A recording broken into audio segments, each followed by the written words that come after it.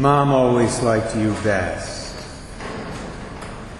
If you watched television in the late 1960s, you probably remember that line from the old Smothers Brothers Comedy Hour. At some point in almost every show, Tom Smothers would say those words to his younger brother Dick.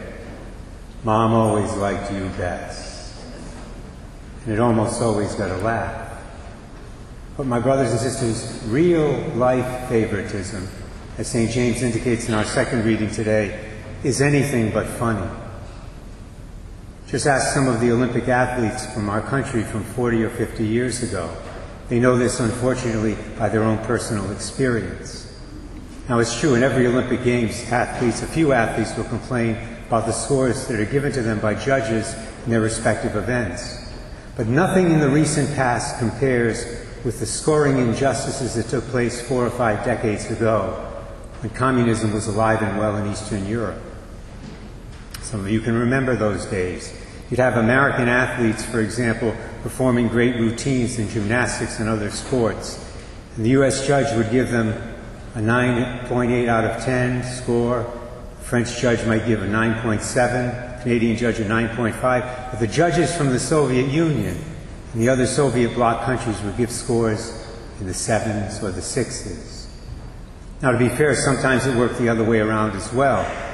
Great performances by Soviet athletes were sometimes purposely underscored by U.S. judges and judges from other free Western nations, which only serves to illustrate how difficult it is for human beings to be impartial.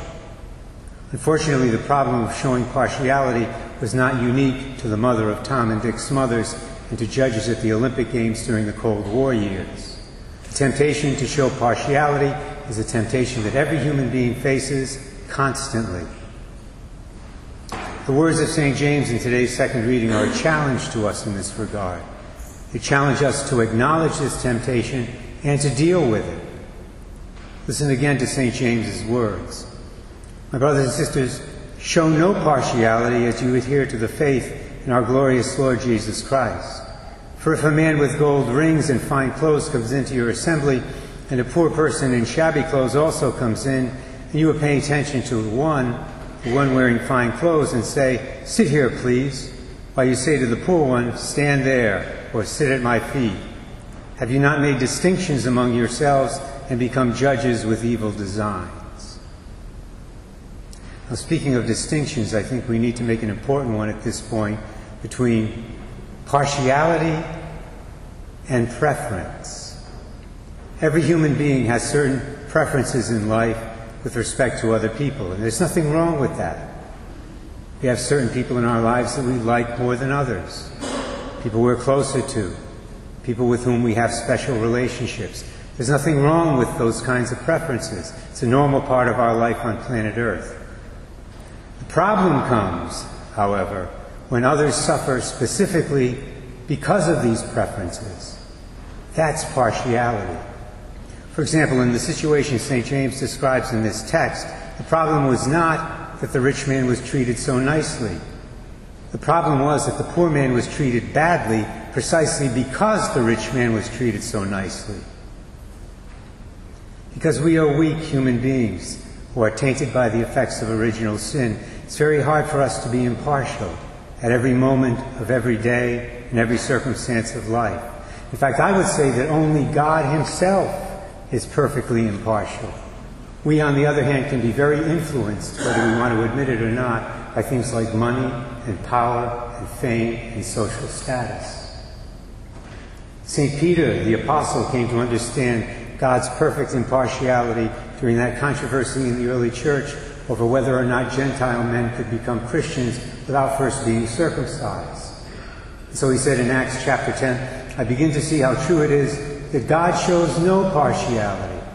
Rather, the man of any nation who fears God and acts uprightly is acceptable to Him." St. Paul came to the same conclusion, so he wrote in Romans 2, "With God, there is no favoritism." So for the Lord, impartiality is the norm. For us, sad to say, it's often the exception and not the rule. Which means that for us, it always needs to be a goal. It needs to be a goal that we strive to attain each and every day if we really are serious about living our Catholic Christian faith. And one of the keys to reaching that goal of impartiality, or at least coming close to it, is to try to see other people as God sees them. Why is God totally impartial? It's because he sees each of us, he sees all of us from the same perspective. He sees us all through the very same lens. Doesn't matter if we're rich or poor, powerful or weak, famous or infamous. When the Lord looks at a human being, any human being, from the moment of their conception, he sees someone created in his image and likeness. He sees someone that his Son Jesus Christ died for. He sees someone that he loves with a perfect and eternal love. Our tendency is to have a much less positive perspective on people, and especially on people who aggravate us, cheat us, mistreat us, who aren't important in the eyes of the world, who aren't very smart or very well dressed or very clean, or who lack some other personal quality that we place a high value on. We tend to see these people in a negative light, which of course leads us to show partiality to others whom we find more appealing. Obviously, therefore, overcoming the sin of partiality is not easy. It takes prayer and practice and a lot of effort. It involves training ourselves, really training ourselves to look at every person we meet and think, this is someone created in God's image and likeness.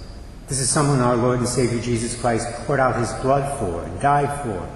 This is someone whom the Creator of the universe loves with a perfect and eternal love. If Mrs. Smothers had had those thoughts when she looked at her two sons, Tom and Dick, she certainly would not have liked her son Dick best, presuming that she really did favor Dick over Tom. If Olympic judges 40 or 50 years ago had had those thoughts when they evaluated athletes from other countries, they certainly would have been fairer in their scoring. If the Christian mentioned in this passage from St. James' letter had had those thoughts when he looked at the poor man who came into his church that day, I'm sure he would have treated the poor man with a lot more dignity and a lot more respect.